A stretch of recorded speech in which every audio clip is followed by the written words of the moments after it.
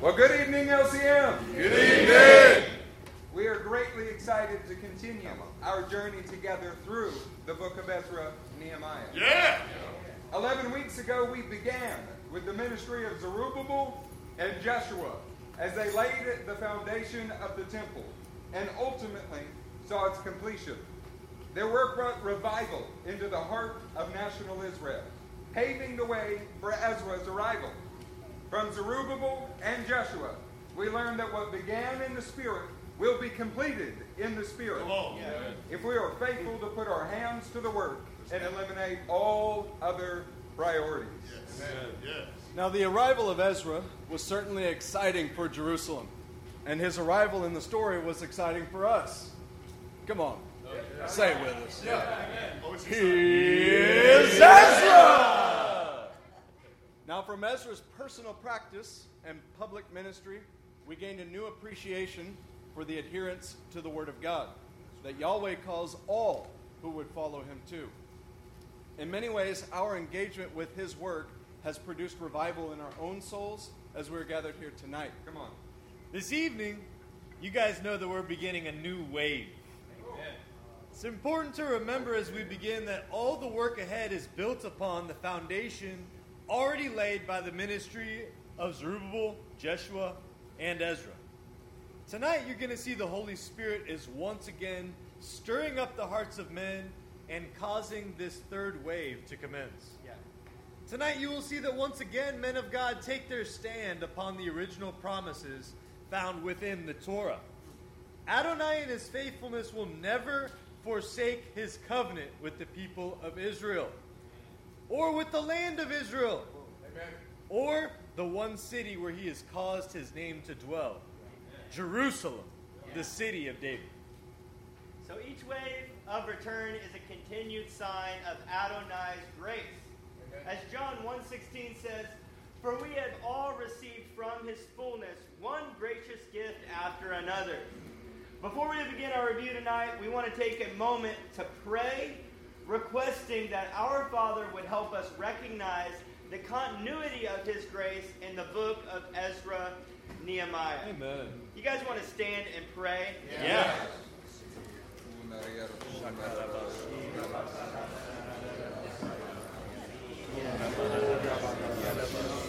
Holy One, Lord King of Israel, Lord, we cry out to You. Lord, as those who are hungering and thirsting for righteousness, for those who want to know the deep things of Your law, Lord, we ask that You would open our eyes, Lord, to see that continuity of Your grace in the book of Ezra and Nehemiah. Lord, we thank You for what You've disclosed so far. Lord, and we ask You humbly, Lord, open our eyes once again. Open our hearts once again, Mighty One. We are desperate for You to speak to us, desperate for Your help, and we cry out to You now as we begin this review and as we continue in our studies. We ask all this in the name of the Messiah, Jesus. Amen. Amen. Saints, as we begin a review, again, we are starting out praying, asking that God would help us see the continuity of His grace being displayed. We're going to begin with Old Faithful, if you will. The return from exile. See, Zerubbabel, that was grace. Ezra, that was grace. And Nehemiah, that is grace as well. You'll notice that our blue box is now around Nehemiah in our third wave. You guys probably remember that there were 3 sieges on Jerusalem, 3 attacks from our Jeremiah studies. As you engage with this slide, notice the 3 rectangular boxes titled Zerubbabel, Ezra, and Nehemiah. They represent 3 waves of return, returning Jewish people to the land of promise that are detailed in the work we are covering together. Now draw your attention to the left side of the screen. There are 2 arrows. The 70 years of prophesied desolation began in the 3rd siege and continued for 23 years after the Persian Empire rose to power. The temple was destroyed in 586, and it was rebuilt and completed in 516 BC under the administration of Zerubbabel. bringing wave number 1 to completion. The prophets Haggai and Zechariah were at work during this period. Come on, aren't those amazing works? Yeah. Haggai focused his efforts on regaining the initial enthusiasm to complete the work that had already begun on the temple, but it stalled. Zechariah focused on the assurance that the work would be completed even though it had stalled. The Lord used these prophets to ensure that the work on the temple was completed exactly 70 years after it had been destroyed, just as Jeremiah and Chronicles indicated. The work of God can never truly be stopped, though. Yeah. The temporary delays due to opposition only served to magnify Yahweh's sovereignty in the situation. True. When the people of God awakened to this reality, what had been stalled for 17 to 18 years was brought to completion in only about 4 years. Come on. We are, of course, in our own 3-month time of re-evaluation to ensure that we complete the work Adonai has assigned to us. Yeah. Guys, whose name is in the middle of that red circle at the bottom of the screen? Esther. That's right. That's Esther. The book of Esther largely takes place in the Persian capital city of Susa. That's going to be important later. Oh, yeah. Also, this occurs between 483 and 473 BC, more or less. Guys, that is also going to be important to our studies today. That means that the temple was standing during the events of Esther in the city of Susa. Additionally, this means that the events of Esther contributed greatly to the climate of the Persian Empire, and very specifically to the climate of the city of Susa itself. This is the same city in which Nehemiah will rise to his official position before being sent to Jerusalem. Next on the slide, you will remember that Ezra arrived personally in Jerusalem in the 450s BC, which was almost 60 years after the temple was completed and 80 years after the original decree of return went out. Ezra began his ministry by addressing the very soul of the nation that had idolatrous practices growing in their midst during the time between the completion of the temple and Ezra's arrival. The altar and the temple, which could be thought of as the heart of the nation, so the altar and temple could be thought of as the heart of the nation, there you go, were already in place. One of the things that we noticed in the ministry of Ezra was that the presence of a renewed heart, the presence of a temple and altar, did not indicate purity within the soul, meaning the mind, will, and emotions of the nation. Another one of the things that we noticed in the ministry of Ezra is that the presence of a renewed heart and the presence of a temple and altar did not indicate that the actions of the nation were unmixed with the practices of the world around them. Oh, come on now. Do you remember that having a purified temple in place, did not mean they were personally pure? Yes. Have you personally interacted with that subject? Yes. I mean, have you begun to dive over the last few weeks of searching your own heart? Yes. See, another one of the things that we noticed in the ministry of Ezra was that the presence of a renewed heart, the presence of a temple and an altar, do not indicate that the most intimate areas of the law are being carried out in the lives of the men who have left everything to be in the land of Israel. Most specifically speaking, in their marriages. See, we're enjoying this time of refinement personally. Amen. Much like the Torah that addressed the heart, Zerubbabel took care to establish God's temple and altar in the heart of Israel. Ezra, like the Nevi'im, addressed the soul of the nation and warned them about idolatry still present within their renewed nation. Next, you should notice our blue box has magically moved to the rectangular box on the right of the screen titled Nehemiah. Thank you, Pastor Nick. When we showed up to study, it just magically moved itself. It's the hard work of Pastor Nick. The focus of Nehemiah's ministry was establishing the security and strength of the nation based on faithfulness to Adonai in the given historical setting. This is easily related to the purpose of the Ketuvim in general. So Zerubbabel and Joshua established the temple and altar, which are the heart of Israel. Then Ezra addressed Torah observance within the soul of the nation by confronting practices that don't reflect the spirit of the word. And finally, Nehemiah built the wall and city, restoring its strength, while encouraging faithfulness to the word in the historical setting that the people were living in. The 3 waves of return to Israel were also a threefold endorsement of the Tanakh in its threefold function. This should remind you of Deuteronomy 6:5. You shall love the Lord your God with all your heart and with all your soul and with all your might. This was always more of a prophecy than a requirement in the Word of God. Amen. The Lord is going to make sure that His nation loves Him with all of their heart, with all of their soul, and with all of their strength. After noting that there were 3 distinct categories of desolation in the book of Jeremiah, and those 3 were the nation's servitude, the nation's desolation, and the nation's temple being destroyed, many have understood the prophecy of 70 years to actually mean that while each of these judgments started at different times, they all lasted exactly 70 years. This is a compelling thought, and we're here to tell you tonight that it's probably true. Yeah. So we've shown you that exactly 3 sieges occurred in our previous studies, and we've shown you that there were 3 waves of return that occurred. Now, it's beyond the scope of our studies to illustrate the exact correlation between each of the 3 periods and the likelihood of 3 distinct 70-year periods. However, it's probably true. Yeah. Now, the complication is found in determining exact starting and ending points for the other 2 periods. This is not something that our time will allow us to do tonight. Our hope is that in the decades to come, it will be the object of your personal endeavors to figure that out. For now, it is enough to know that the time from the destruction of the temple in 586 BC to the completion of the rebuilt temple in 516 BC is exactly 70 years. So each wave of return was prompted by the Spirit of God and in the precise timing Adonai intended. We're going to revisit our timeline slide together. Come on now. Ready? Amen.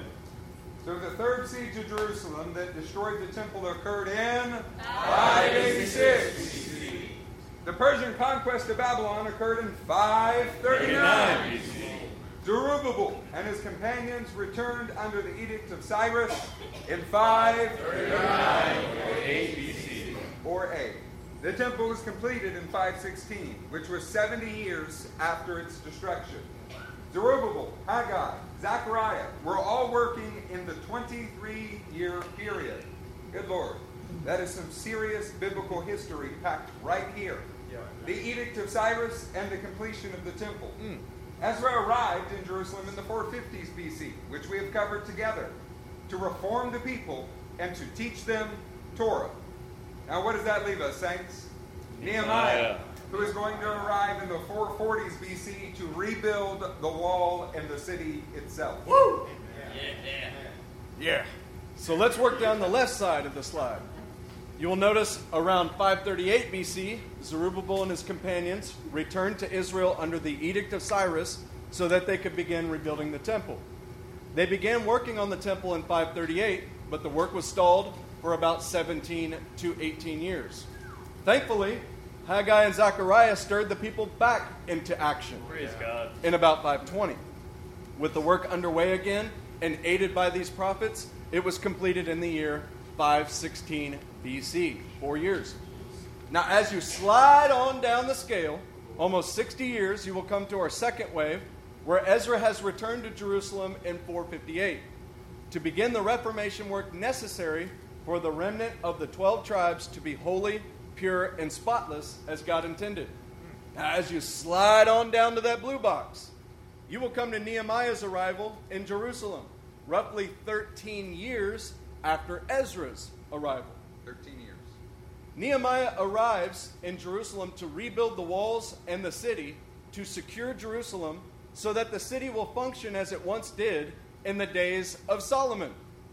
Nehemiah's first leg of the work lasts for roughly 12 years as he faces opponents from within the city and without. Nehemiah eventually effects reform in the city while establishing the security of the city, and this is going to pave the way for Messiah who would later walk into Jerusalem himself. Come on, brother. So our next few slides will be critical to remember, as the ordering of your modern Bible can unknowingly subvert your understanding of the one, singular, unified message that Ezra and Nehemiah presents. Yes.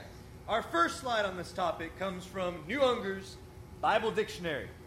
The book of Ezra. In the ancient Hebrew scriptures, Ezra and Nehemiah were classified as one book called the Book of Ezra. Since 448, Hebrew Bibles have contained the twofold arrangement of Ezra and Nehemiah, as in our English renderings. We want you to notice here the incredible truth that all the way up until the 15th century AD, Hebrew Bibles had the book of Ezra and Nehemiah as one unified work. This means that for about 2,000 years, from the time of Ezra and Nehemiah up into the 15th century, these writings appeared together without separation. Wow. So let's look at our second slide on the subject of a unified message. This is from Baker's Encyclopedia of the Bible. In the Talmud tractate Bava Batra, 15a, the rabbis and scribes regarded Ezra and Nehemiah as one book. Josephus also considered the two books to be one when the number of Old Testament books was given as 22. Some church fathers, such as Melito of Sardis and Jerome, thought of them as one book. The Septuagint also grouped the two books as one, referring to them as Second Ezra to distinguish them from the apocryphal book known as First Ezra. So even their numbering of the Older Testament books reflected the fact that these works were not referred to as separate writings, but as one book with one continual story and one unified message, and they should be studied as such. So as we move to our next slide, you should be picking up that both in Hebrew and in Greek, it is one unified book. It is only a modern invention that has been changed. The books of Ezra and Nehemiah were regarded as one book in two parts by the Jews and early Christians. In Hebrew manuscripts of the Older Testament and in early printed editions of the Hebrew text, they were treated and reckoned as one book. The 685 verses being numbered from the first verse of Ezra on through to the last verse of Nehemiah. The middle verse was given as Nehemiah 3:32. We haven't reached the halfway point yet. The notes were placed at the end of Nehemiah. The division of the book, Ezra and Nehemiah, and later printed copies broke up the fourth of 10 Sederim, or cycles for public reading, which began with Ezra 8:35 and ended with Nehemiah 2:10. It wasn't just the Jews who regarded this work as one book. The early Christians reflected the Jewish view, even noting that 685 verses began in Ezra 1:1 and ended in, for us, what is Nehemiah 13:31. But it would be consecutive chapters and verses for them, with the middle verse of the book of Ezra and Nehemiah occurring in Nehemiah chapter 3. All notes regarding this work were placed after the end of Nehemiah 13 when the book was completed. That's where commentary and notes went after you had finished it. Our fourth and final slide on this particular topic comes from the New Bible Commentary, which we thought the name was kind of ironic, New Bible Commentary. How come there's not an Old Wine Commentary or an Ancient Paths Commentary? Everybody wants a New Bible Commentary. Well, at least the New Bible Commentary is going to say exactly what happened with Ezra and Nehemiah correctly, right? So although the books of Ezra and Nehemiah appear as two separate works in our English Bibles, they were originally two parts of a single work, and they should be studied together as a single whole.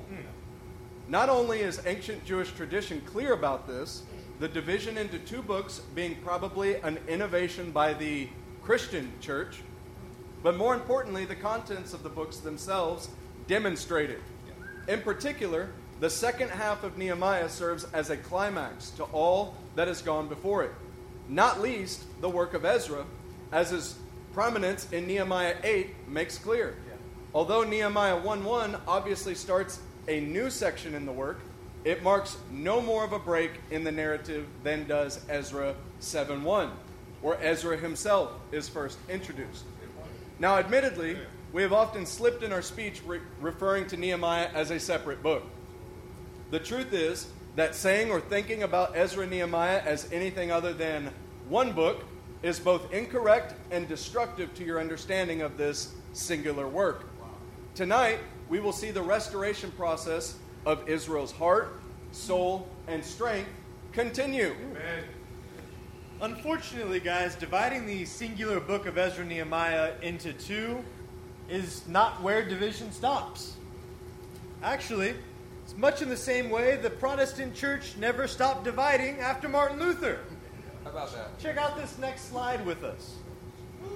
This is one type of division that scholars before us have dissected the book of Nehemiah into. Now, our goal tonight is not to tear down the work of men prior to us, but instead to highlight the inherent errors in the way Western men tend to study. That's right. That's you and me. In an attempt to clarify the content, this author has broken down the contiguous narrative into itty-bitty tiny little pieces, and in effect rearranged them as he saw fit. Despite the fact that this slide is convoluted, and it doesn't serve to help you understand the narrative of Ezra and Nehemiah, in the least, it is far from the worst. In fact, we've got a worse one for you. Yeah, we can't read it either. So it's really hard to gain from all of this documented information if you're not able to even read it. Now, it is important that in our desire to break down every detail of a passage, that we do not lose the overall narrative and, catch me on this, the intended impact that it was supposed to have on the original audience. Amen. So, saints, as we're discussing the impact that was intended, our goal is not to break down Ezra and Nehemiah into finite pieces, regroup them out of the author's original intent, and categorize them. It's to understand the impact, the purpose. To that end, we have a slide to remind us of the path that we've taken thus far. See, the law, Genesis, Exodus, Leviticus, Numbers, Deuteronomy. The Nevi'im, this is prophets like Joshua, Judges, Samuel, the major and minor prophets. And then the writings, Psalms, Job, Proverbs, Ruth, or Song of Songs, which is Pastor Nick's favorite. That's mine. Yeah. See, the book of Ezra and Nehemiah has taken us through a path that is intended to have an impact. Zerubbabel's work was aimed at the heart of the nation like the law of God. Ezra was aimed at the soul of the nation like the Nevi'im. Tonight, well, we've moved to the ministry of Nehemiah, who in many ways embodies the central function of the Ketuvim in one man's ministry. Come on. Our next slide is Jesus endorsing the Tanakh. So the Tanakh, made up of the Torah, the law, the Nevi'im, the prophets, the Ketuvims, the writings. In Luke 24:44, Jesus said, He said to them, "This is what I told you while I was still with you. Everything must be fulfilled that is written about me in the law, the Torah, of Moses, the prophets, the Nevi'im, and the Psalms," which is basically the letterhead to the Ketuvim at large. You see, Jesus not only endorses the three areas of the word, but he says all three areas must be fulfilled. Yeah. Not one area of the word or its function is irrelevant. It must all be brought to completion. Ooh, let's build a little bit. Check out this next slide. Okay, so the Torah, the law, that's all about the founding of Israel. The Nevi'im, the prophets, these books cover the time period from the promised land all the way into captivity. And we want to note the unified theme all the way throughout the prophets in this section of the work. Then Ketuvim, the writings. This is all about how to live a faithful life in your historical context. These are the major areas of emphasis in the body of the Tanakh. Now, you're going to notice tonight, and also in your studies throughout the rest of the Bible, that the Torah is constantly referred to no matter where you are in these sections. This is because it is the foundation from which the rest of the word is formed. Yeah. So our next slide is going to demonstrate this principle. Check out this next slide. The same on the right side has Deuteronomy 6, 4 through 5, which says, "Hear, O Israel, the Lord our God, the Lord is one. Love the Lord your God," say it with me, "all your heart, and with all your soul, and with all your strength." This correlates to the Torah, the heart, the Nevi'im, the soul, and the Ketuvim, the strength. Once again, the Tanakh is aimed at the total three-part being that makes us up.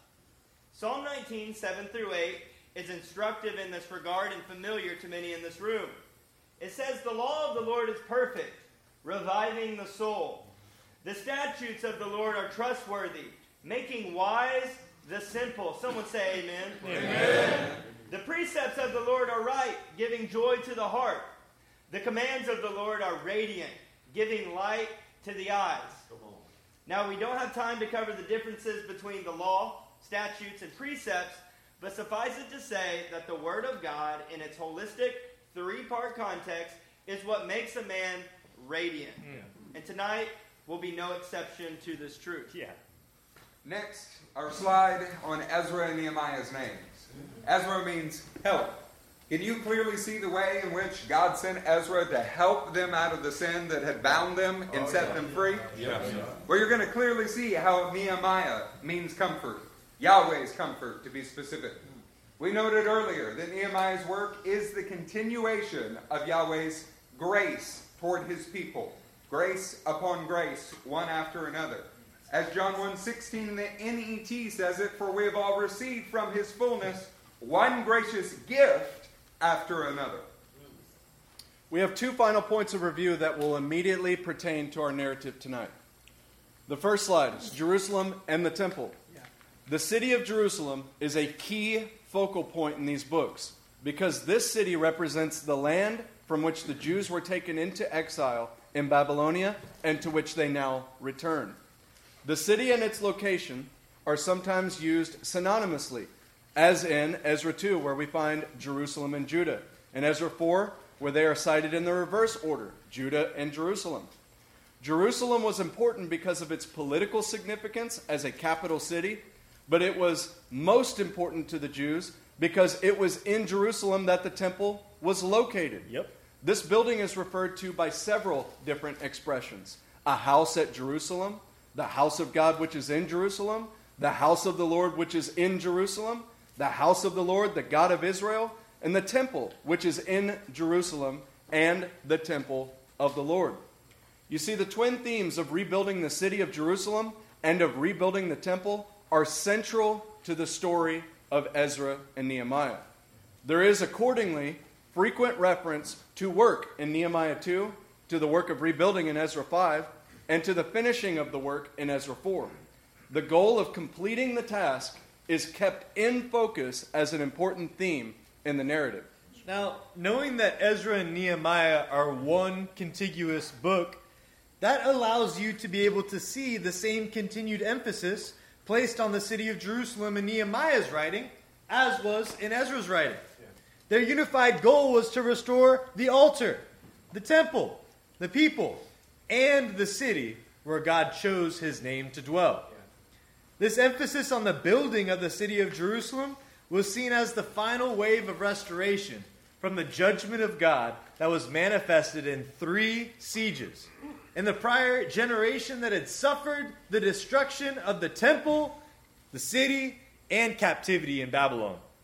The purpose of the book of Ezra and Nehemiah is to show God's, hear this, continual commitment to the 12 tribes of Israel and to the line of David by starting with the heart, the soul, and the strength of the nation, Jerusalem, while paving the way for the desired of the nations to come. So you'll remember this next slide from Ezra chapter 4. "Until I so ordered." So in his reply, the king actually strengthened the position of the Israelites by leaving open the possibility that their work might resume later by his permission. This, of course, did happen later on. under the leadership of Nehemiah in this story. The king did search the archives and found that Jerusalem had been powerful at one time.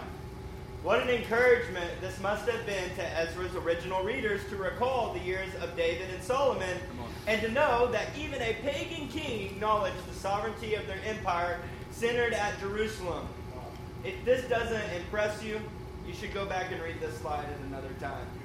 All right, let's keep going. The king commanded that the building project stop until I so ordered. This was the same king who later in 444 BC changed his edict and allowed Nehemiah to return and rebuild the wall of Jerusalem. However, the immediate result was a forced cessation of the building activity because the enemies used force to back up a legal document from the Persian king. Wow. So remember from Ezra 4, specifically the cease and desist order, what was it about? It was about a false accusation that was not true at the time, that they were building walls. Please continue, Pastor. Yeah. So King Artaxerxes issued a proclamation that was open-ended. The enemies of Israel were able to convince the king to issue a cease and desist order on the building of the city. But the order was issued as a temporary stop to the work so that the king could investigate the matter further and in more depth. As we pick up this evening and we are nearing very close, you should remember that King Artaxerxes, he personally knew Ezra. He was impacted, challenged by Ezra's bold proclamation of the law about the gracious hand of God and the wrath of God. This relationship with Ezra paved the way for King Artaxerxes to recognize Nehemiah's God-given task and send him to Jerusalem as well. This is no doubt the sovereign hand of God at work in Israel's historical context for the good of God's people and the good of Jerusalem at large. That being said, it is remarkable to see the impact that Jewish men and women like Daniel, Mordecai, Esther, Ezra, and Nehemiah have had on pagan kings who ruled the world. So one more time we're going to pray, and I'm going to ask Pastor Matthew to pray for us, and we are going to jump straight into the text together. Mighty God, we thank you for giving us clear command and calls to honor and revere your name by honoring and revering your word. We pray that as we begin this chapter, that our eyes of our heart could see, that our minds would understand what your will is for your people Israel at a greater depth. What your will is for this people in this room is at a greater depth. Look at the seriousness of the task at hand. Lord, to rebuild and restore what has been dilapidated due to neglect and sin. Lord, that through our hands it will be completed. Lord, that unity will be fortified. And Lord, that your name would be made great through every man and woman in this room. We love you, Lord, and we thank you for your living word. Amen. Amen. Well, let's pick up with reading the text. The words of Nehemiah, son of Hakaliah, Let it be Israel.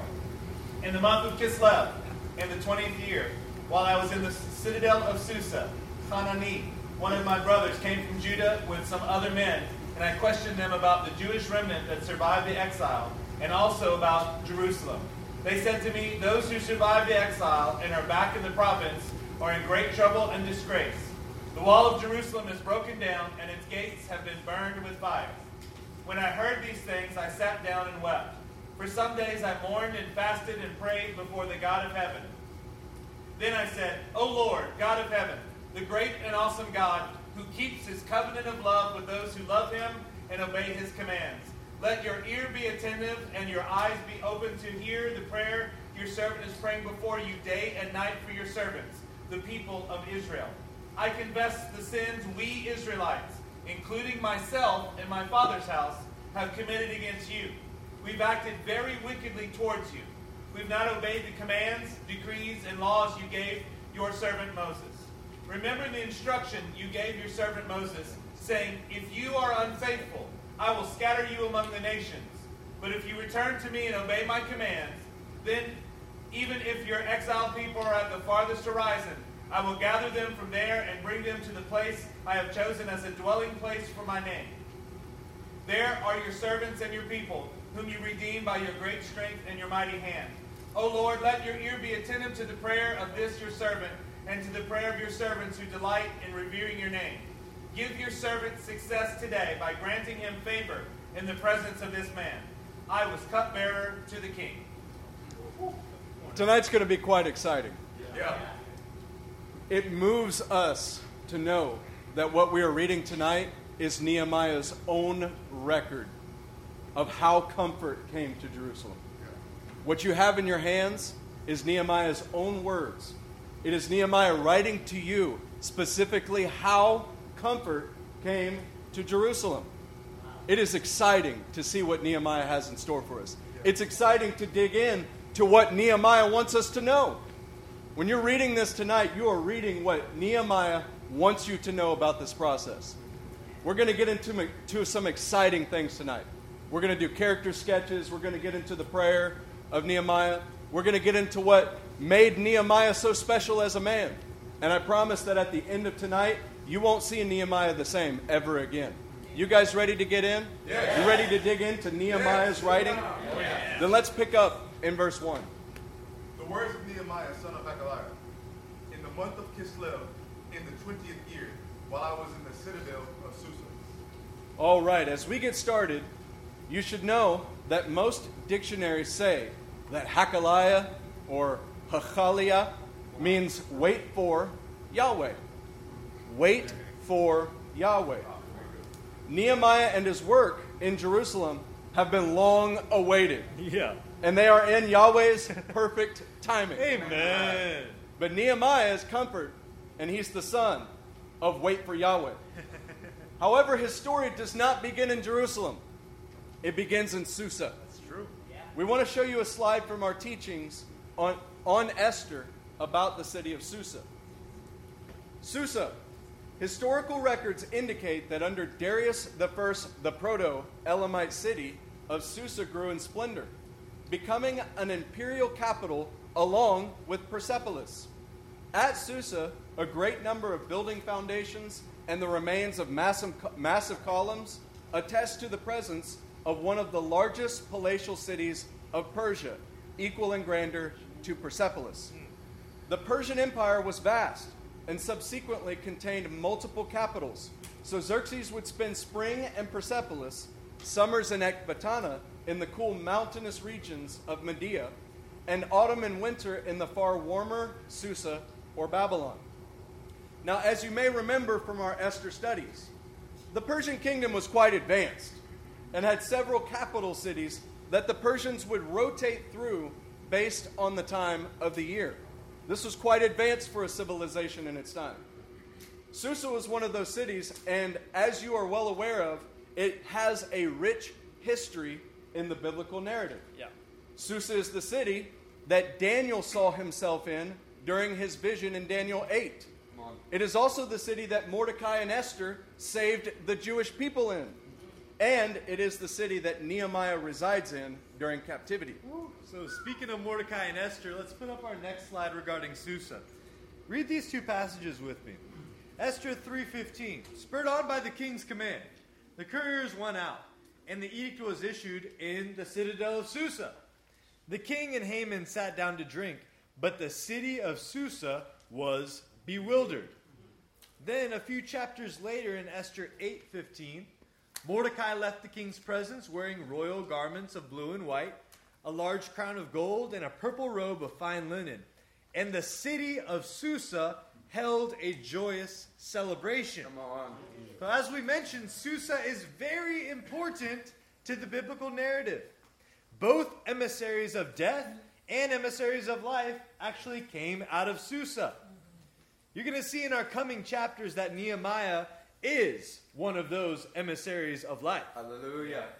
Now, as you are well aware of by this point, the events of Esther occurred between 483 and 473 BC, more or less.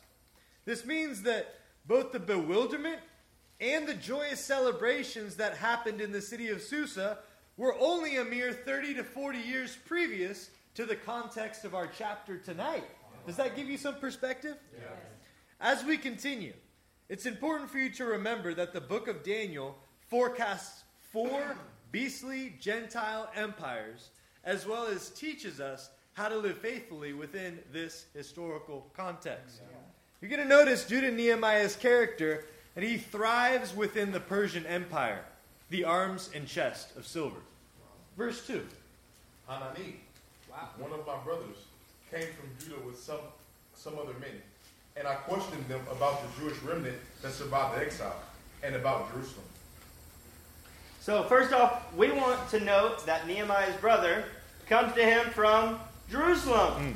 And we want to give you a little bit of insight into what his name needs. On pronunciation, I'm going to refer to our Hebrew scholar, Justin Treaster, for a pronunciation. Hanani. Hanani. Hanani. I'm biased because I married Hannah. We call her Hanny. Hanani. His name means graciously given of the Lord.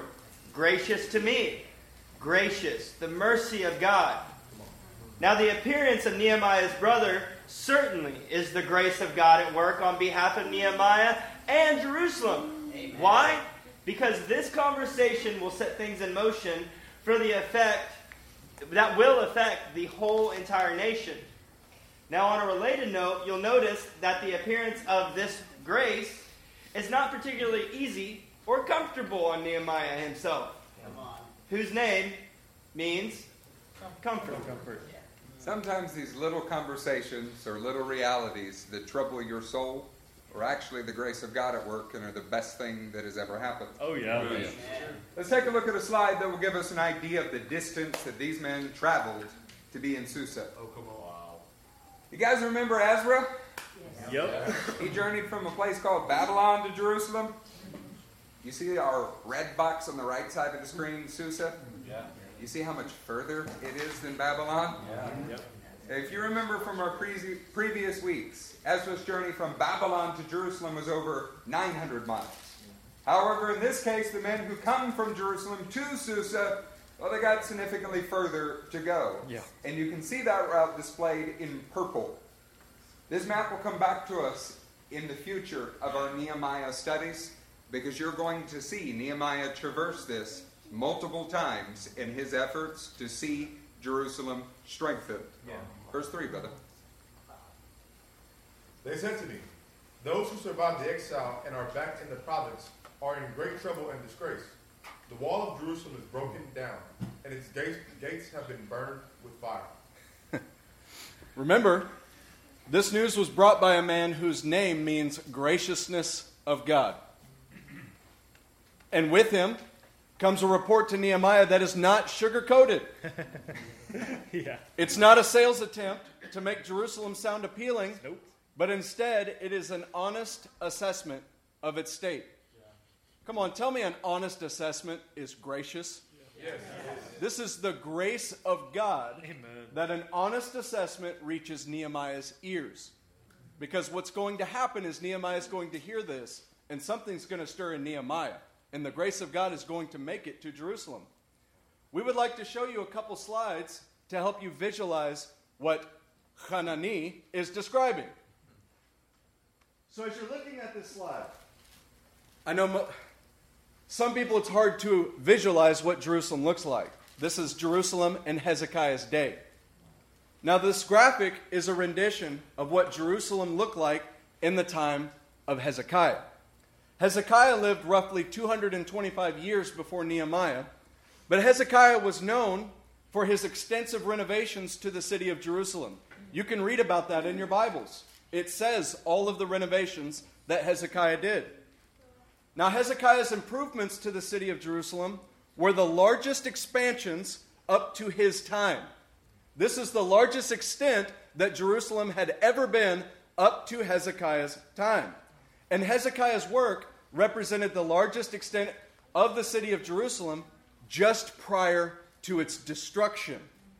This is what Jerusalem would have looked like to the invading Babylonians. Now that you've seen what Jerusalem would have looked like before Babylon came. Everybody look at this screen. Look at what Treaster's describing to you. We would like to show you what Jerusalem looked like in Nehemiah's day.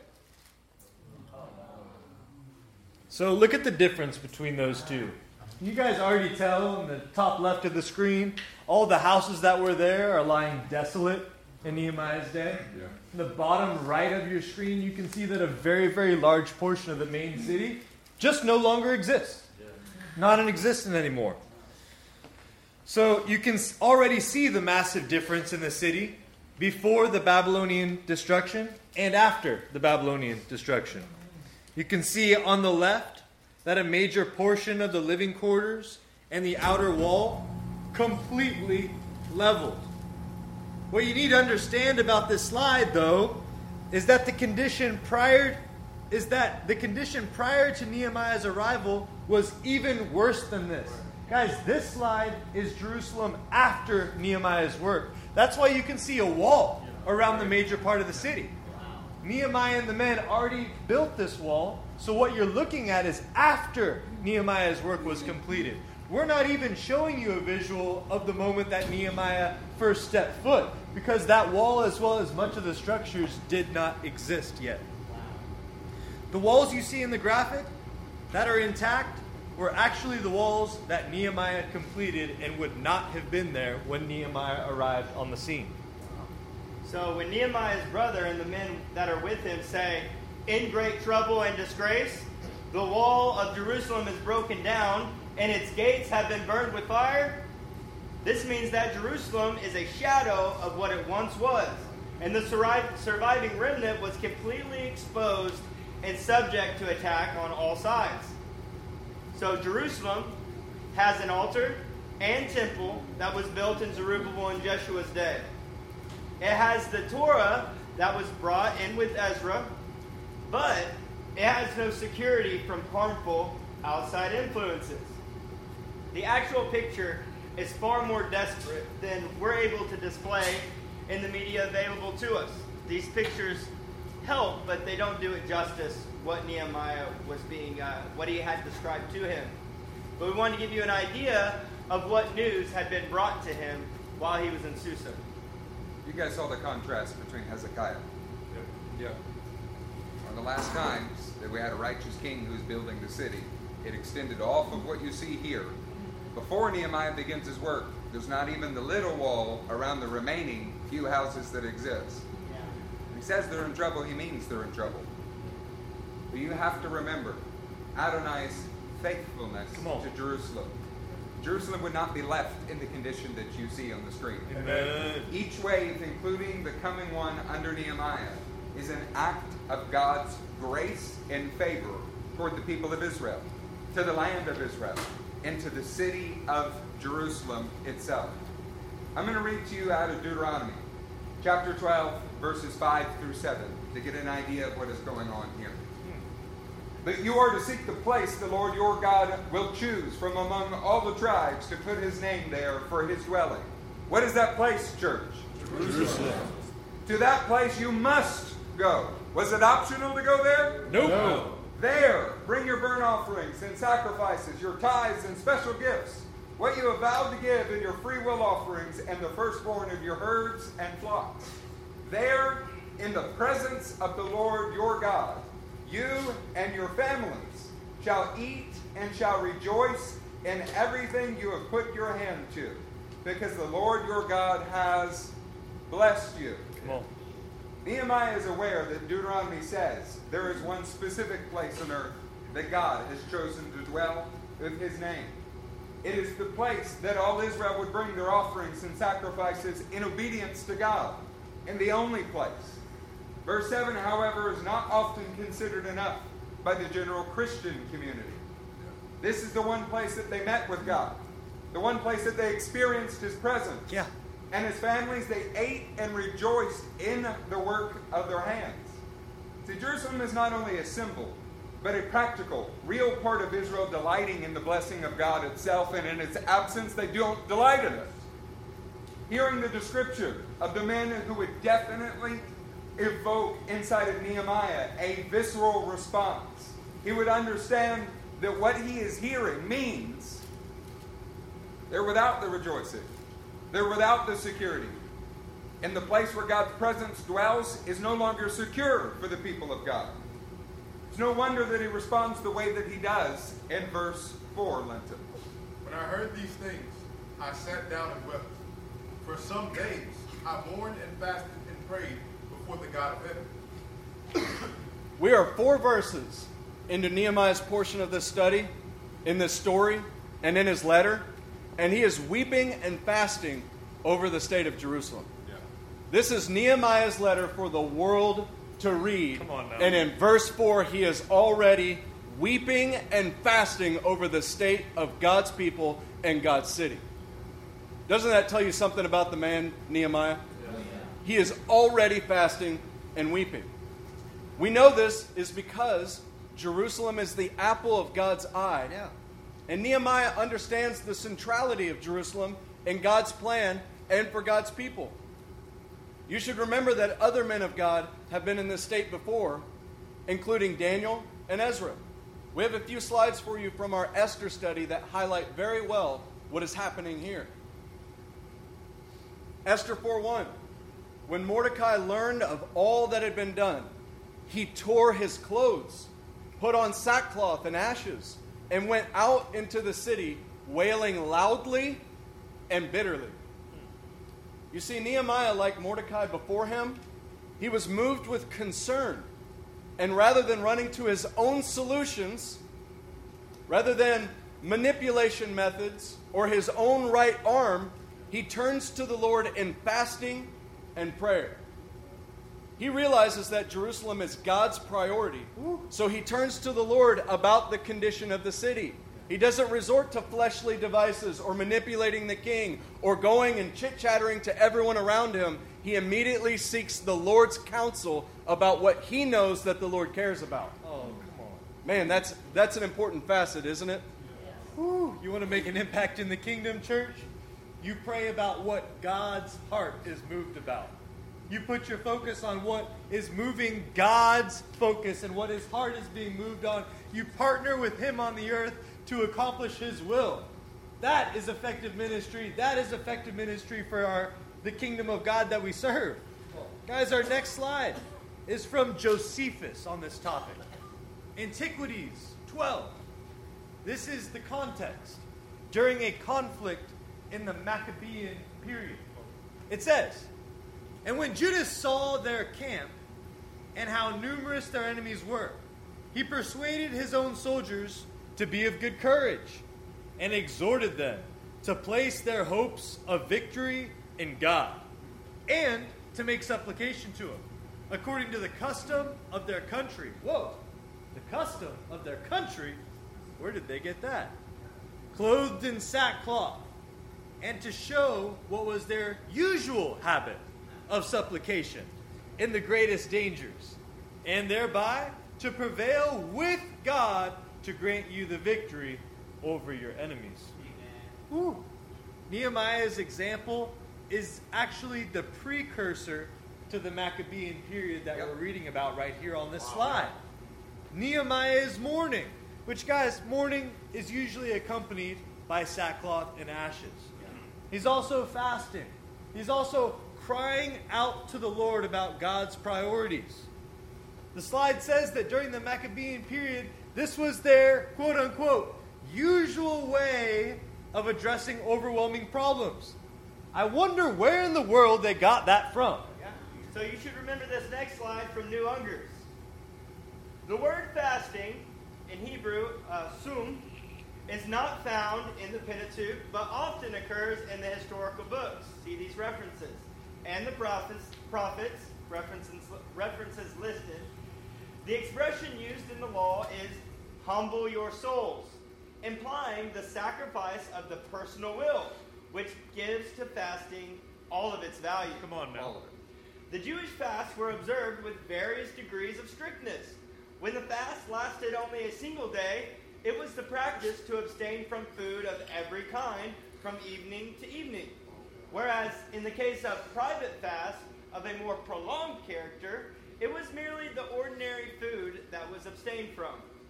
To manifest a still profounder humbling of the soul before God is repentance and mortification on account of one sin and the punishment with which it had been visited. So it was not unusual to put on sackcloth, rend the garments, and scatter ashes over the head. So fasting, mourning, and praying is far more significant than simply abstaining from food. Yep. Expressing an inward feeling of sorrow or manipulating God and man through your hunger strike. It's about laying down your will so that you might gain the will of the Father. Nehemiah is engaged in laying his own will down so that he might stand up and take up the will of Adonai. Notice that this is not in response to an immediate threat, like in the case of Mordecai, or in regard to a need for personal safety, like Ezra in Ezra chapter 8, before he began his journey to Jerusalem. For Nehemiah, it's purely because he realized Jerusalem is in dire need, and his soul is disturbed about it. Come on. He can't simply move on while he lives in Susa and Jerusalem is in its ruins. This is a gut-wrenching attitude that every man in this room needs to grasp. Amen. We are going to pick up the pace slightly because we have a lot that we want to get to with you. And what Pastor Parsons just said, I want to say again. Fasting has zero value if you're not laying down your will and taking up God's. Come on. Yeah. So fasting and praying for what you already have determined you want will not lend towards hearing from God. Yeah. Its function is to lay your own will down and hear what you do not yet know. Well, in the case of Nehemiah, he was not okay with just hanging out in Susa when he knew the people of God were suffering in Jerusalem. See, Nehemiah here is moved not by his own circumstances, not by his own problems. He is moved to fast, mourn, and weep for the people of God, for the city of God. And he does this immediately upon finding out. See, men, are there things that you know about in your home that are in ruins, and yet you're not driven to fast? You might be willing to address it when somebody points it out, but you're not moved like Nehemiah, immediately mourning before your God, asking for his will. Come on. Are there areas in your kids that are in disgrace or trouble and need to be rebuilt, yet you're more comfortable with going on with life instead of mourning the condition of your children? Remember that Nehemiah's name means comfort, and yet he is greatly mourning, fasting, and weeping. Why? Why is the man whose name means comfort mourning, fasting, and weeping? Well, saints, that's because all true comfort, well, it is birthed from mourning, fasting, and weeping. Yeah. Is this not what the Beatitudes teach us in Matthew 5? Yep. Church, it's time to stop worrying about whether you've had enough sleep, whether you're recognized, whether you feel like things are good on the outside, and it's time to have a heart like Nehemiah. One that is moved by the condition of our flocks, the ones that have been entrusted to us. Nehemiah is moved not out of self-pity or mortification, but by the desperate need for action on the part of men of God, because he sees a problem and something must be done. Amen. Verse 5, brother. Then I said, O Lord, God of heaven, the great and awesome God, who keeps his covenant of love with those who love him and obey his commands. Let your ear be attentive and your eyes be open to hear the prayer your servant is praying before you day and night for your servants, the people of Israel. I confess the sins that we Israelites, including myself and my father's house, have committed against you. Notice that in Nehemiah's prayer, he says, we Israelites. We. He says, me and my father's house. You see, much in the same way that Ezra did in chapter 9, Nehemiah counts himself with his people and not separate. He doesn't say, they sinned and therefore I'm sorrowful about their sin. He says, we have sinned collectively. Nehemiah doesn't have a mindset that points out sin in others first without recognizing it in himself. You see, anytime a man draws closer to God in this kind of mourning, this kind of weeping, this kind of prayer, a revelation about the holiness of God can be expected. When you are seriously asking God about your sin and the sin of the people collectively, you can expect God to reveal his holiness to you and show up in what must be done. Although he is not the reason Jerusalem was destroyed, personally. Come on now. Nehemiah is not the reason that Jerusalem was destroyed.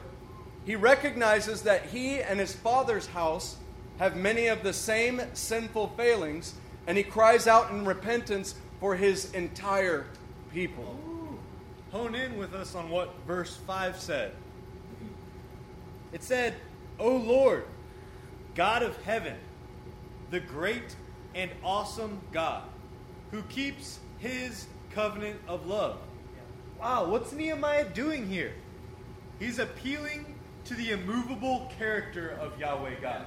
First and foremost, first thing out of his mouth, gates of praise, God, you are this. Amen. You are this. Your character is immovable. You keep your covenant of love generation after generation.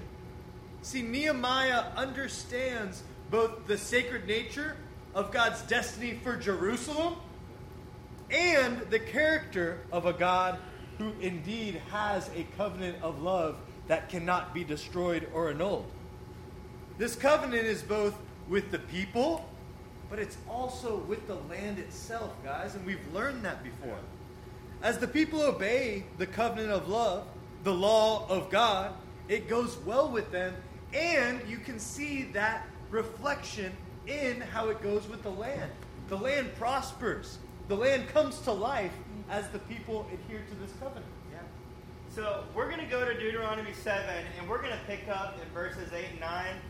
And I don't know how to describe how I feel in the moment, but talking about how Nehemiah was stirred up, I feel stirred up in this moment. And I just want to encourage you that the Spirit of God is moving in this study, and we would do well to be attentive to it. You guys want to get into Deuteronomy 7? Yeah. Yes. Amen. But it was because the Lord loved you and kept the oath he swore to your forefathers, that he brought you out with a mighty hand, and he redeemed you from the land of slavery, from the power of Pharaoh, king of Egypt. Know therefore that the Lord your God is God. He is the faithful God, keeping his covenant of love to 1,000 generations of those who love him and keep his commands. Now, would you be surprised to find out that this phrase, covenant of love, shows up 7 times in the Tanakh? What? So here is the first occurrence in Deuteronomy 7. It is connected with the first time that God delivered Israel out of slavery, both on an internal and an external level. Ooh. The text also goes on to say that he keeps his covenant of love for 1,000 generations, for those that love him and keep his commands. Church, who is it that keeps his covenant of love? Oh, that's Yahweh. Yahweh. You don't have to go far for the next occurrence. Deuteronomy 7 verse 12 says, if you pay attention to these laws and are careful to follow them, then the Lord your God will keep his covenant of love with you, as he swore to your forefathers. Amen. Saints, this is the second occurrence. Notice that it clearly states that each generation has a responsibility to pay attention and to carefully follow these laws, so that the covenant of love will be kept with them, that generation. The oath, however, it was made with their forefathers, the patriarchs, the fathers in the faith, and it remains to this day. Nehemiah is a clear example of a man and a generation who responds to God's covenant of love with right action. Our next occurrence is in 1 Kings 8:22. Then Solomon stood before the altar of the Lord in front of the whole assembly of Israel, spread out his hands towards heaven, and said, O Lord, God of Israel, there is no God like you in heaven above or on earth below. You who keep your covenant of love with your servants who continue wholeheartedly in your way. This is the third occurrence, and it takes place at the dedication of the temple. Solomon here is acknowledging that despite generational failures in Israel, the God of Israel has been faithful to keep the covenant of love that he made with Israel. Amen. Have you considered that between our first 2 occurrences in Moses' day that we just read to you, we have gone through the entire cycle of the judges, we've gone through the sinful reign of Saul, We've gone through David's sin with Bathsheba. We've gone through David's sin with the census. And now in Solomon's day, at the dedication of the temple, Yahweh still has kept his covenant of love. Let's look at the same event in the writings. 2 Chronicles 6:12. Then Solomon stood before the altar of the Lord in front of the whole assembly of Israel and spread out his hands. Now, he had made a bronze platform, 5 cubits long, 5 cubits wide, and 3 cubits high, and had placed it in the center of the outer court. He stood on the platform and then knelt down before the whole assembly of Israel and spread out his hands toward heaven. He said, O Lord, God of Israel, there is no God like you in heaven or on earth. You who keep your covenant of love with your servants who continue wholeheartedly in your way. So we just read the 4th occurrence. This is actually Ezra's accounting of God's faithfulness to his covenant of love in each and in every historical context. God is the one who made the covenant of love, and there is absolutely non-existent, no historical context that he will be unfaithful in. Yeah. By the way, moved of the Spirit, Solomon in this passage goes on to pray prophetically for each of the historical contexts that each generation after him would face, including the context of Nehemiah that we're in tonight. Yeah. Let's keep going in the writings to Nehemiah 1, picking up in verse 5. Then I said, O Lord, God of heaven, the great and awesome God, who keeps his covenant of love with those who love him and obey his commands. Let your ear be attentive and your eyes open to hear the prayer of your servant, is praying before you day and night for your servants, the people of Israel. I confess the sins we Israelites, including myself and my father's house, have committed against you. So this is our 5th occurrence.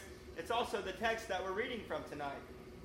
Nehemiah is appealing that the same immovable character displayed in the law and to the son of David, that Nehemiah knows that it's going to be displayed in his generation. Yeah. Now we're going to flash forward to Nehemiah chapter 9 when he's in Jerusalem praying with the people that he has moved about in chapter 1. Nehemiah 32.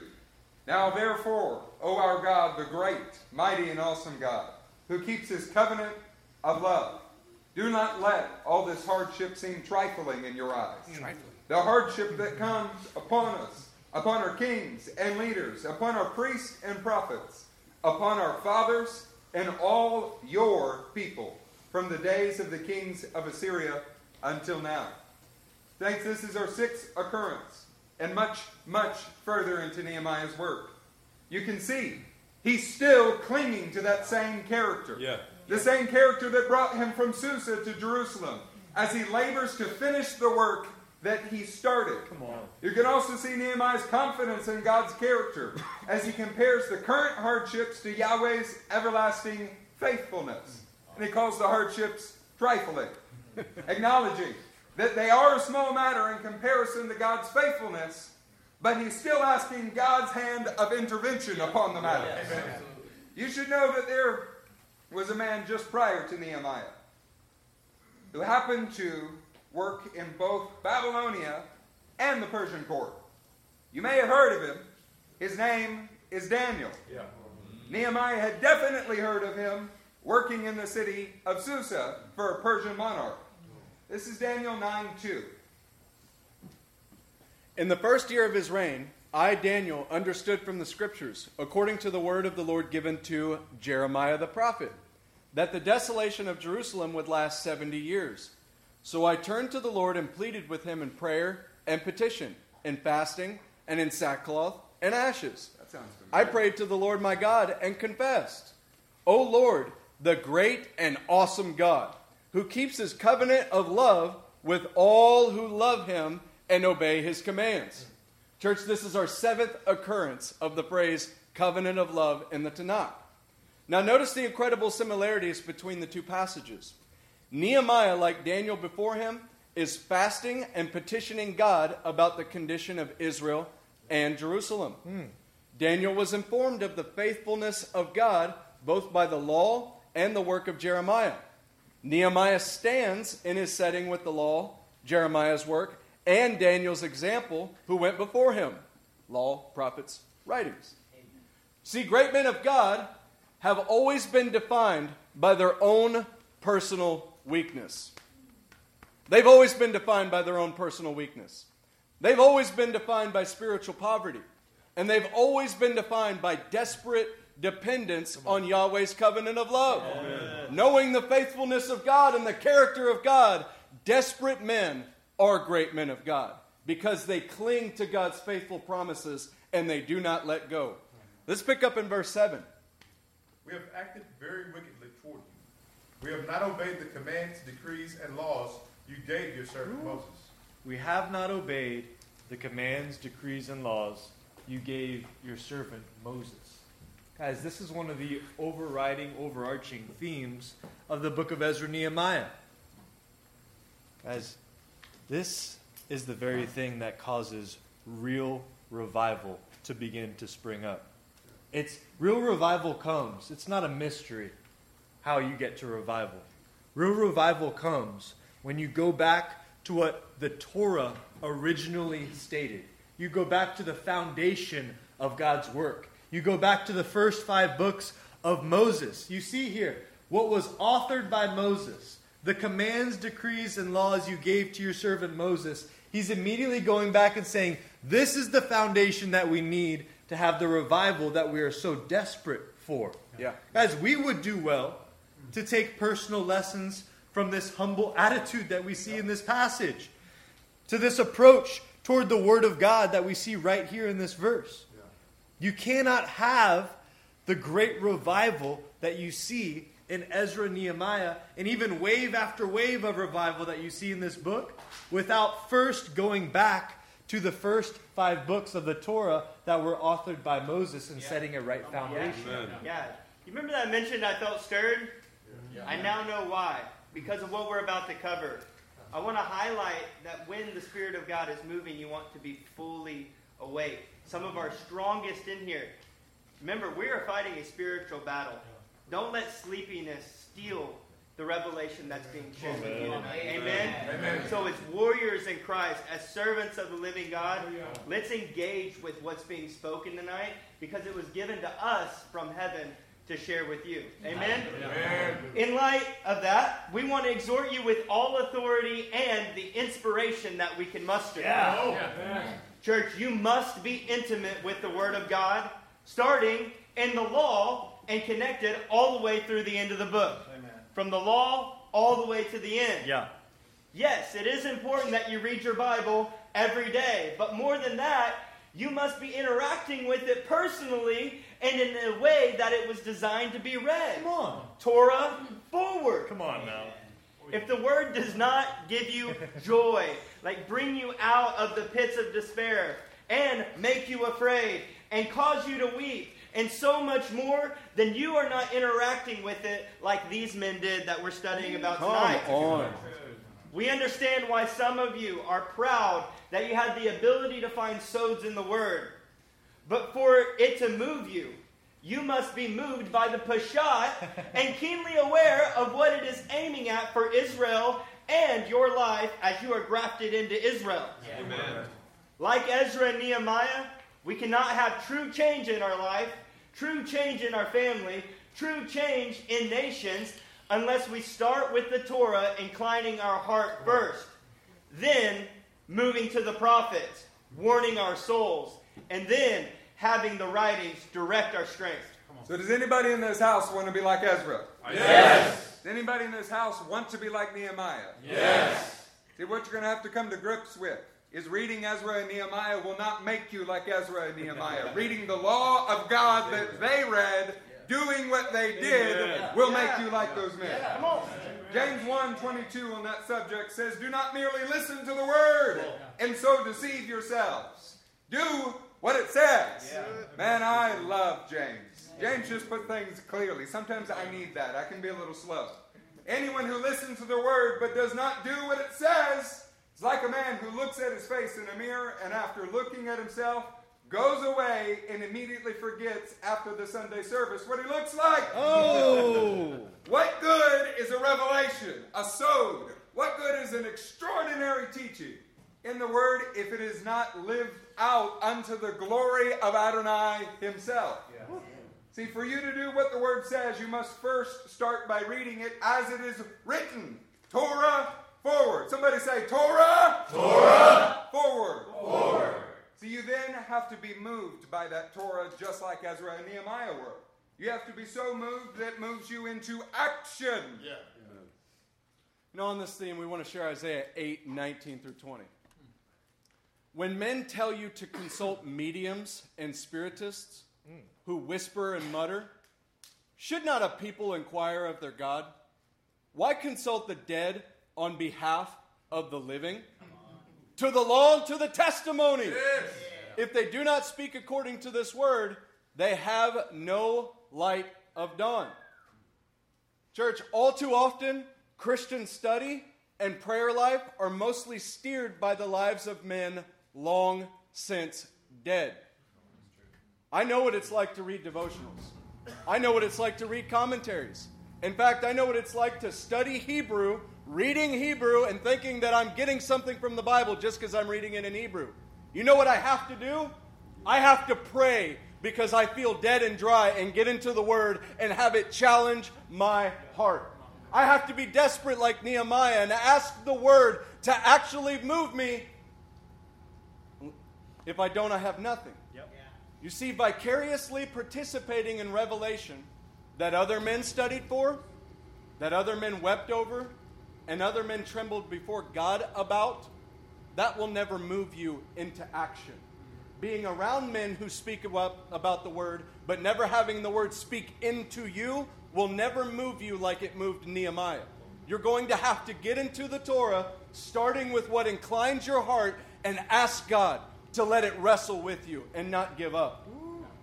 See, vicariously participating in revelation that other men studied for, wept for, and trembled before God about, and then Christians wonder why the same word doesn't affect them like those who first received it.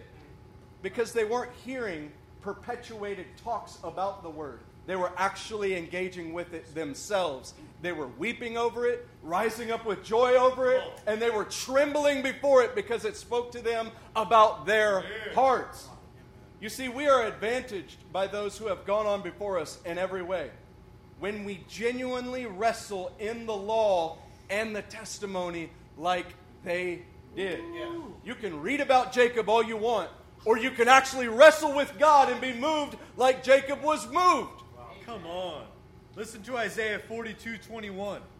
It pleased the Lord, for the sake of his righteousness, to make his law great and glorious. As the law is great. The law is glorious. And guess what? It has the ability to make you great and glorious as well. It absolutely has that ability for every single person in the room. However, it can only do that. This is only true if you're genuinely wrestling with it like the men who wrote it. Guys, just like the next guy, I love having meaningful scriptures all over the walls of my house. I love putting it on the door frames of my house, just like Deuteronomy commanded. But if I'm walking around and not physically engaging with the law of God, not engaging with my heart with it, not wrestling with it, then it does nothing for me. Wow. Absolutely nothing. Guys, we need more than just a reminder of what God has done and what he wants to do. We need an engagement of our hearts in this process. Yes. We need an engagement of our souls, our spirits. We need a crying out of God to fill the void that has been created. And only the Word of God acting in that way can fill that void. Oh, goodness. Are you guys fired up tonight? Yes. Let's read 2 Timothy 3:16 through 17 like it's the first time you've ever engaged with it. All Scripture is God-breathed and is useful for teaching, rebuking, correcting, and training in righteousness, so that the man of God may be thoroughly equipped for every good work. The Scripture that Paul is referring to is the law first, then the Nevi'im, and then the Ketuvim. Amen. Paul interacted with the Tanakh on a very personal level, wrestling with the Word of God because it taught him, rebuked him, corrected, and it trained him. We would be safe to assume that in our own lives, and yours as well, that the reason we don't wrestle with the Word like these men did is because we don't value being taught. We don't value being rebuked or corrected or trained. But remember that Nehemiah's name means comfort. But he started with weeping, mourning, and fasting while reflecting on the Torah of God. Come on. Let me ask you tonight, do you have a visceral response to the words of Scripture as they move your heart? Saints, if you want to be comforted and a comfort to those around you, then we recommend that you start where Nehemiah did and follow his example. Yeah. So look, as we pick up in verse 8, and I let the cat out of the bag, we really wanted to engage with what made Nehemiah who he is, so that we could engage with it tonight before we went any further in the book. Verse 8, brother. Remember the instruction you gave your servant Moses, saying, if you are unfaithful, I will scatter you among the nations. Look, Nehemiah here is acknowledging that the judgments of God were spoken well in advance, and that they've come upon Israel, come upon his father's house, and that they're just. He's just plainly saying, this is what Torah says, this is what happened, and it's our fault. Yep. Which paves the way for what is going to come in verse 9. But if you return to me and obey my commands, then even if your exiled people are at the farthest horizon, I will gather them from there and bring them to the place I have chosen as a dwelling for my name. See, through Nehemiah's mourning, weeping, fasting, wrestling with the righteous judgments of God, he's been led to recount what Yahweh has done in his written word. He's judged us and he's regathered us. Yeah. After careful consideration of Yahweh's just judgments, Nehemiah is now being led to remember the faithful promises of God that Yahweh has spoken. Woo. And that's in a specific order for a reason. Come on. This is the ultimate goal of any such prayer. Yeah. When you seek the God of Israel with desperation, both in prayer and in honestly clinging to the word, well, God himself will enable you to recount his promises and actually stand upon them. You're going to see, as this confidence progresses in the life of Nehemiah, that this enables him to stand before the king, even though he may not have a favorable countenance. It's going to enable him to stand before a lot of different situations. Before we move to verse 10, though, I want to share with you 3 excerpts from the prophets that Nehemiah personally had access to at this time. The first one is Isaiah chapter 1, verse 17 through 19. Learn to do right. Seek justice. Defend the oppressed. Take up the cause of the fatherless. Plead the case of the widow. Come now, let us settle the matter, says the Lord. Though your sins are like scarlet, they shall be as white as snow. Though they are red as crimson, they shall be like wool. If you are willing and obedient, you will eat the good things of the land. You see, roughly 225 years before Nehemiah, the prophet Isaiah spoke about how Israel's sins would be made white and they would eat the good things of the land. What's happening here is Nehemiah, after wrestling with the judgment of God, he is now drawing courage from these promises. Come on. And you will see from the coming chapters that what he does do is right. He does seek justice, and he does defend the oppressed because he's done this all in the right order. Come on now. So 80 years before Nehemiah, we have a prophet named Zechariah. I'm going to read Zechariah 1:3. Therefore tell the people, this is what the Lord Almighty says. Return to me, declares the Lord Almighty, and I will return to you, says the Lord Almighty. So like we said, roughly 80 years before Nehemiah, Zechariah prophesied to a people who were already in the land, that if they returned to the Lord would return to them. Come on. Nehemiah understands that although they are currently physically feet on the land right now, there is even more of the presence of God that is available to them and that they can have. Come on. Let's do one more. Jeremiah 24, verse 7. Some scores before. All right, verse 7. I will give them a heart to know me, that I am the Lord. They will be my people, and I will be their God. For they will return to me with all of their heart. Come on. Through the ministry of Ezra, Nehemiah can see the heart and soul of Israel turning to the Lord. Despite this fact, his prayer shows that he understands that a greater transformation is still yet to come. Amen. Saints, are you grasping that Nehemiah can look and see Zerubbabel began to affect their heart? Yeah. Ezra began to affect their soul. But there's something more that God wants to do. Come on. Does anybody in this house want to stop 2/3, or do you want to see the whole will of God done? Pick up in verse 10 and 11, and we're going to start to break down a character sketch.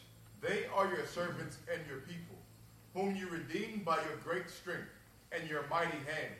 O Lord, let your ear be attentive to the prayer of this your servant, and to the prayer of your servants who delight in revering your name. Give your servant success today by granting him favor in the presence of this man. I was cupbearer to the king. I want you to notice with us that Nehemiah is asking God for the favor of the king. He's not asking for favor for his own sake. He's asking for favor for the sake of his people as God's ambassador, as God's representative. This kind of character trait produces real power and supernatural works. Consider Moses interceding for the people after the calf incident. Yeah. See, extraordinary things followed Moses because his heart was after the will of God in the people. Amen. Consider Joshua entering the promised land, facing armies and cities more powerful than his own forces. Yeah. His life was defined by advancing the will of God above anything else. Consider David, asking God for favor over his enemies, so that his men and their families would be benefited. Or the time that he came up to Araunah's threshing floor and he said, "Let the punishment fall on me and my house, but not these people." Yeah. See, all of these leaders cried out to God on behalf of God's people. See, we're not speaking about sinful sympathies. We're recognizing men who can see that this is God's will in these people's lives, and they're willing to put themselves at stake for it. See, doesn't James say that when we ask and do not receive, it's because we were asking with wrong motives, so that we might spend what we receive on ourselves? It's time that we learn from the character of men like Nehemiah. Amen. You see, Nehemiah started his personal letter by listing how his heart was broken over the state of his people. It's time to truly get broken over the state of God's people. Come on. It's time to not let things slide. Yeah. It's time to learn from Nehemiah and actually let the things that we are seeing not be ignored, but cause them to break our hearts like it breaks God's hearts. His heart was moved by the judgments pronounced in the law. Nehemiah didn't stray away from the judgments. He didn't cherry pick what he liked about the word and what he didn't like about the word. He didn't stray away from digging into the word and found out where it judged him personally. He was broken over the state of the people, and his heart was moved by the judgments that were pronounced in the law. And then his heart was stirred.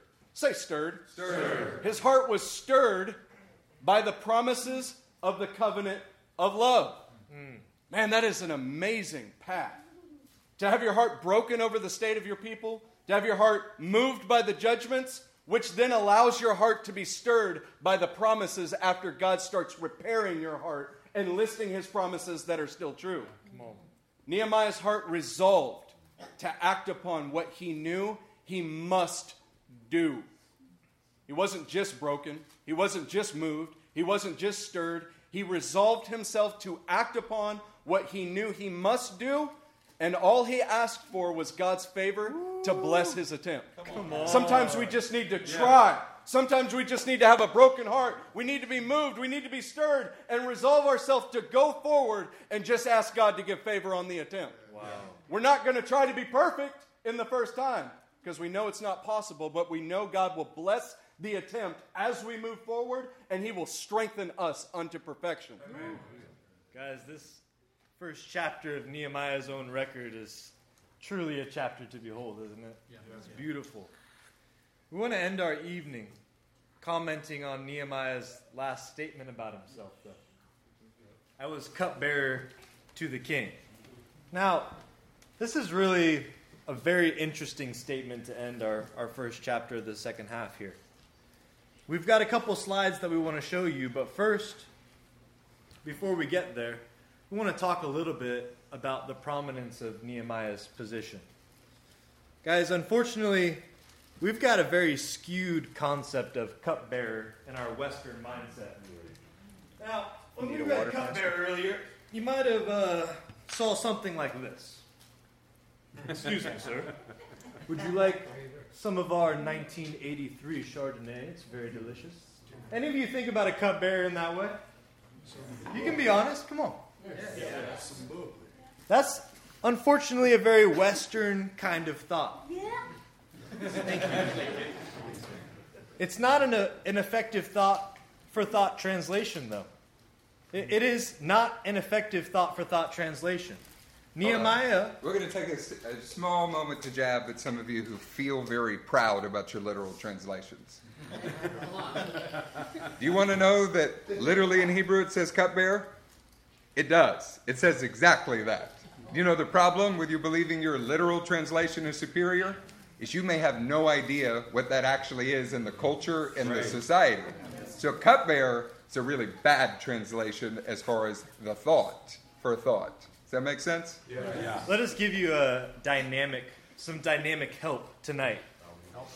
In Persian society, this is a lot more than just what you would think about a cupbearer being. It's far more than a table waiter, even a sommelier, like we saw earlier. You should remember from our Esther studies that there are only a select group of men who actually have access to the king. Guys, first and foremost, knowing that changes everything about what you think about a cupbearer.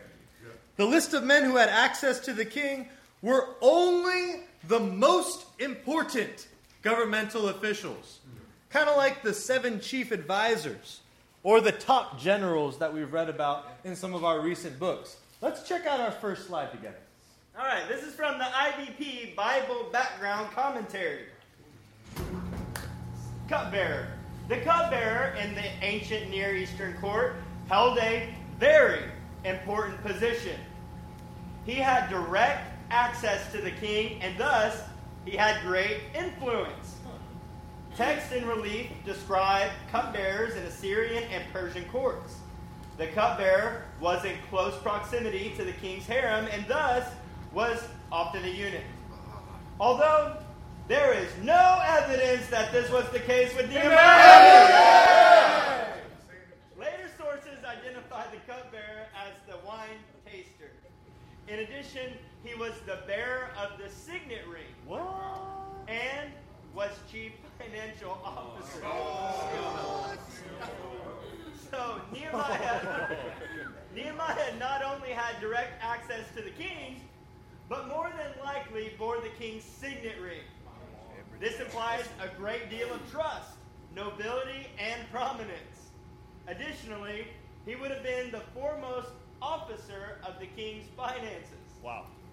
So there's a stark difference between the trusted official, counselor, and nobleman that Nehemiah was, and our modern understanding of a cupbearer. Think of him like the White House chief of staff. Wow. Yep. So you may be surprised to find out that in our next slide, it's likely that Nehemiah had a position similar in authority to that of Mordecai. Come on. Wow. That's good. Come on. You guys having fun? Wow. That's great. Extra biblical references that mention the office of cupbearer in the Persian court have revealed that this position was a position second only in authority to the king. Nehemiah was not only the chief treasurer and keeper of the king's signet ring, which, if you remember from Esther, is how you sign a law into effect. Yep. But he also tasted the king's food to make sure no one had poisoned it. The cupbearer, in later Achaemenid times, was to exercise even more influence than the commander-in-chief. Goodness gracious. So to help you put some of this together, when you hear the position was second only to the Persian monarch, you should be thinking of Joseph, second only to Pharaoh. Yeah. He was not only the chief treasurer and keeper of the king's signet ring, the king trusted him to taste his food in case anyone else in the king's court might have had a foul move at play. Essentially, he is the treasurer. He is the keeper of what you would use to sign any law into effect. And he plays a bit of the king's bodyguard. Because when he can't trust anybody else in the court, he has to trust this guy who has his benefit in mind above anyone else in the Persian court. Yep. Which also makes him kind of his closest friend, Yep. the one person that he trusts. Sure does. This indicates that the king had a deep level of trust in Nehemiah personally, and that Nehemiah was a very good friend of the king. While all of this is amazing, we would think that it is even more enlightening to recognize how Nehemiah introduced himself and his work in chapter 1. Yes. You ready for it? Yeah. He did not start his written work by declaring his position first. I'll let that sink in a little bit. He has a little tagline at the very end of chapter 1. It says, oh, by the way, I was cupbearer.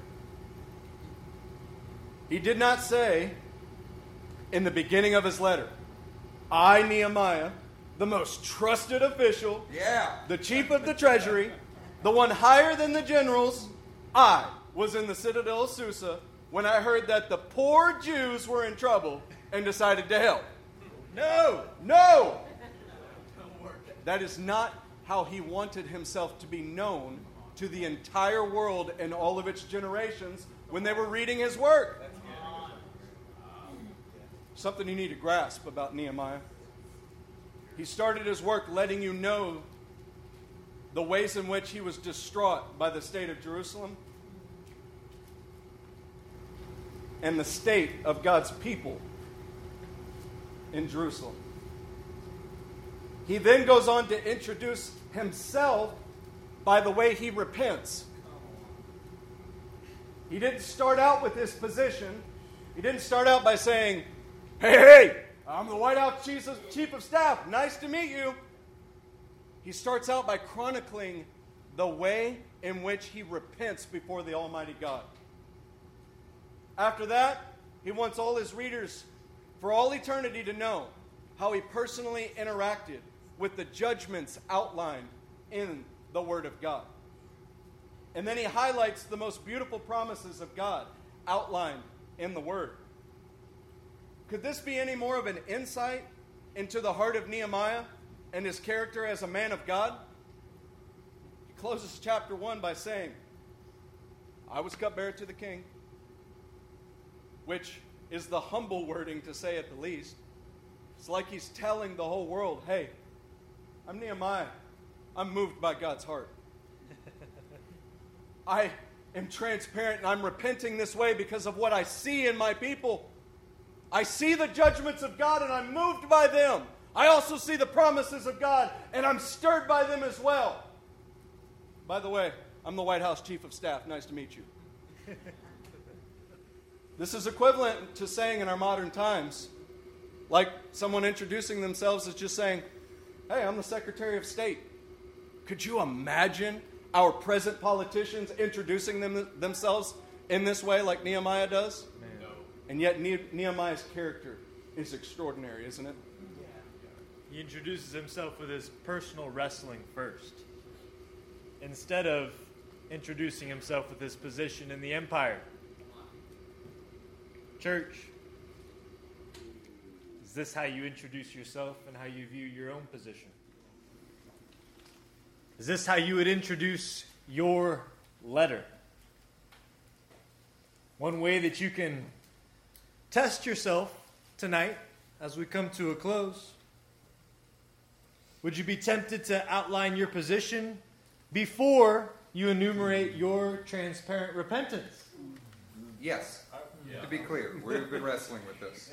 If that's the case, then you got your adjectives about yourself mixed up. And it's time to correct that tonight. Come on. Nehemiah considered the matter of God's will for his people. That's because he partnered with Adonai.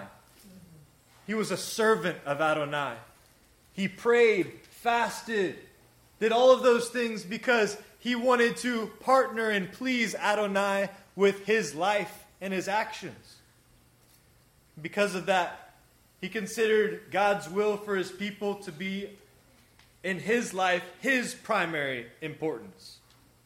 And his own position was very last on the list. Yeah. Come on. This longing for the will of God, and this longing for the will of God for Jerusalem, is something that Jesus, the Messiah, the Son of David, shared. So this is Matthew 23, 37 through 39. O Jerusalem, Jerusalem, you who kill the prophets and stone those sent to you. How often I have longed to gather your children together, as a hen gathers her chicks under her wings. But you were not willing. Look, your house is left to you desolate. For I tell you, you will not see me again until you say, blessed is he who comes in the name of the Lord.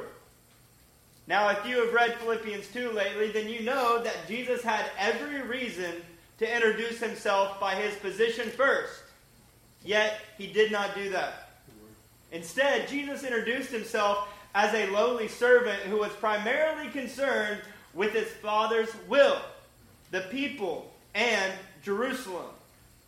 He did not consider equality with God something that could be grasped. Instead, he gave his life for the will of God. Both Nehemiah and Jesus willingly became afflicted so that they could become the comforters of Israel. Wow. Now, this interaction with both the comfort of God's promise and the affliction of bearing God's will on their shoulders, it allowed them to discern the comfort and affliction that the people actually needed. 2 Corinthians chapter 1, verse 5 through 7. It's where we'll be closing and handing things over to the pastors. For just as we abundantly share in the sufferings of Christ, so also our comfort abounds through Christ. If we are distressed, it is for your comfort and salvation. If we are comforted, it is for your comfort, which produces in you patient endurance of the same sufferings we suffer. And our hope for you is firm, because we know that just as you share in our sufferings, so also you share in our comfort. I realize this is in Greek, but you could also substitute the word comfort everywhere it shows up for Nehemiah, because it's his name, it's his function. Yeah. Thinks there is no comfort that has to be birthed out of affliction. Nehemiah's name, you know, means comfort. But you also can see the way he has made himself at the Lord's disposal, enduring the difficulty of bearing God's will, so that he might comfort Israel. That's a good word. You will find out in the coming chapters, Nehemiah fulfills every aspect of the promised hope to those who are afflicted in Jerusalem. He is also the affliction of God upon those who do wrong, those who oppress the poor, and those who refuse to walk rightly with their God. See, in that sense, he's a reflection of God Almighty. He's a comforter to the afflicted, and he is an afflictor of those who are comfortable. It is our desire to emulate his example.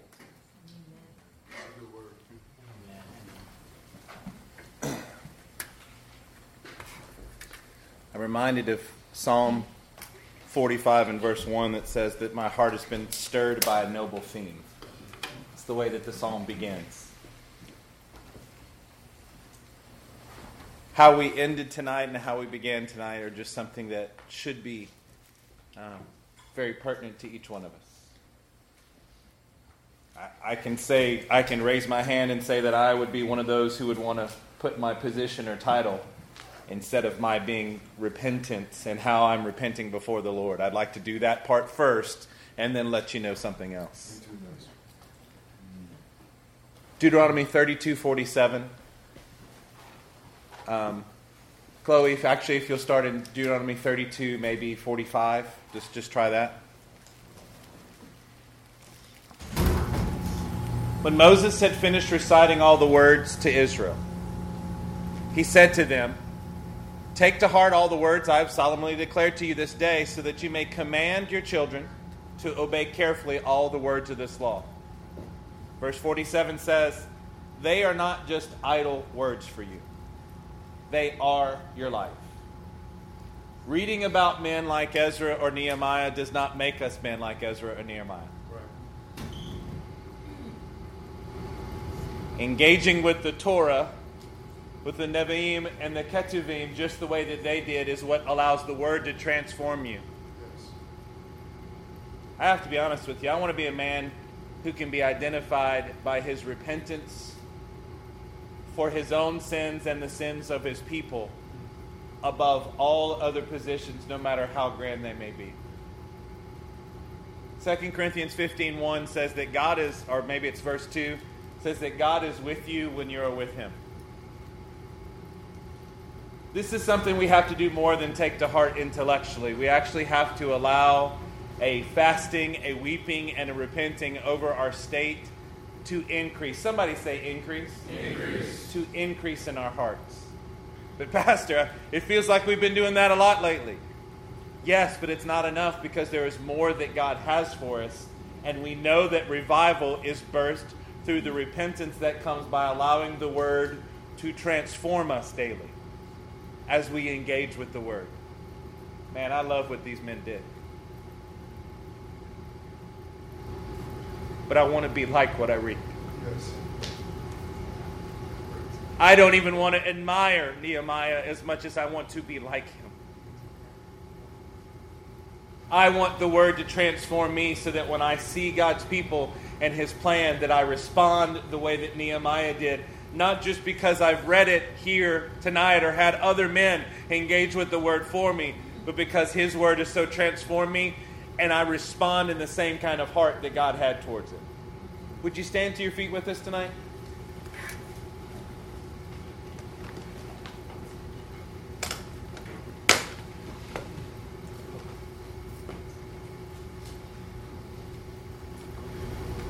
Isn't it good when the reality of the Word hits you square in the heart? Yeah. That you're no longer seeking to just repeat what inspired another man, but you're longing to live what another man experienced, doing what it takes to experience what he experienced. One of the things that stood out to me are the few verses that preceded the 2 Corinthians passage that the pastor shared. It's verse 3 of 2 Corinthians 1. "Praise be to the God and Father of our Lord Jesus Christ, the Father of compassion and the God of all comfort, who comforts us in all our troubles." So let's get bashah. Let's not make sure we don't go so with this. Where does the comfort come from? God. And where does it go to? Us. Clear. Got it. Here we go. So that we can comfort those in any trouble with the comfort we ourselves have received from God. See the linear path? Yep. It comes from Him, comes to us. We give what He gave to us to them. So where's the breakdown? Well, one is when we try to comfort ourselves. We try to make our own version of Nehemiah unto ourselves because we just can't stand the pressure or tension. And therefore we generate our own. Or we're not fully satiated with what God is comforting with to us. And so therefore we try to generate our own version of comfort to give to other people. What we're learning tonight is going to rebuild the structure that is a fortification and defense against the way that we misalign and malign God's comfort.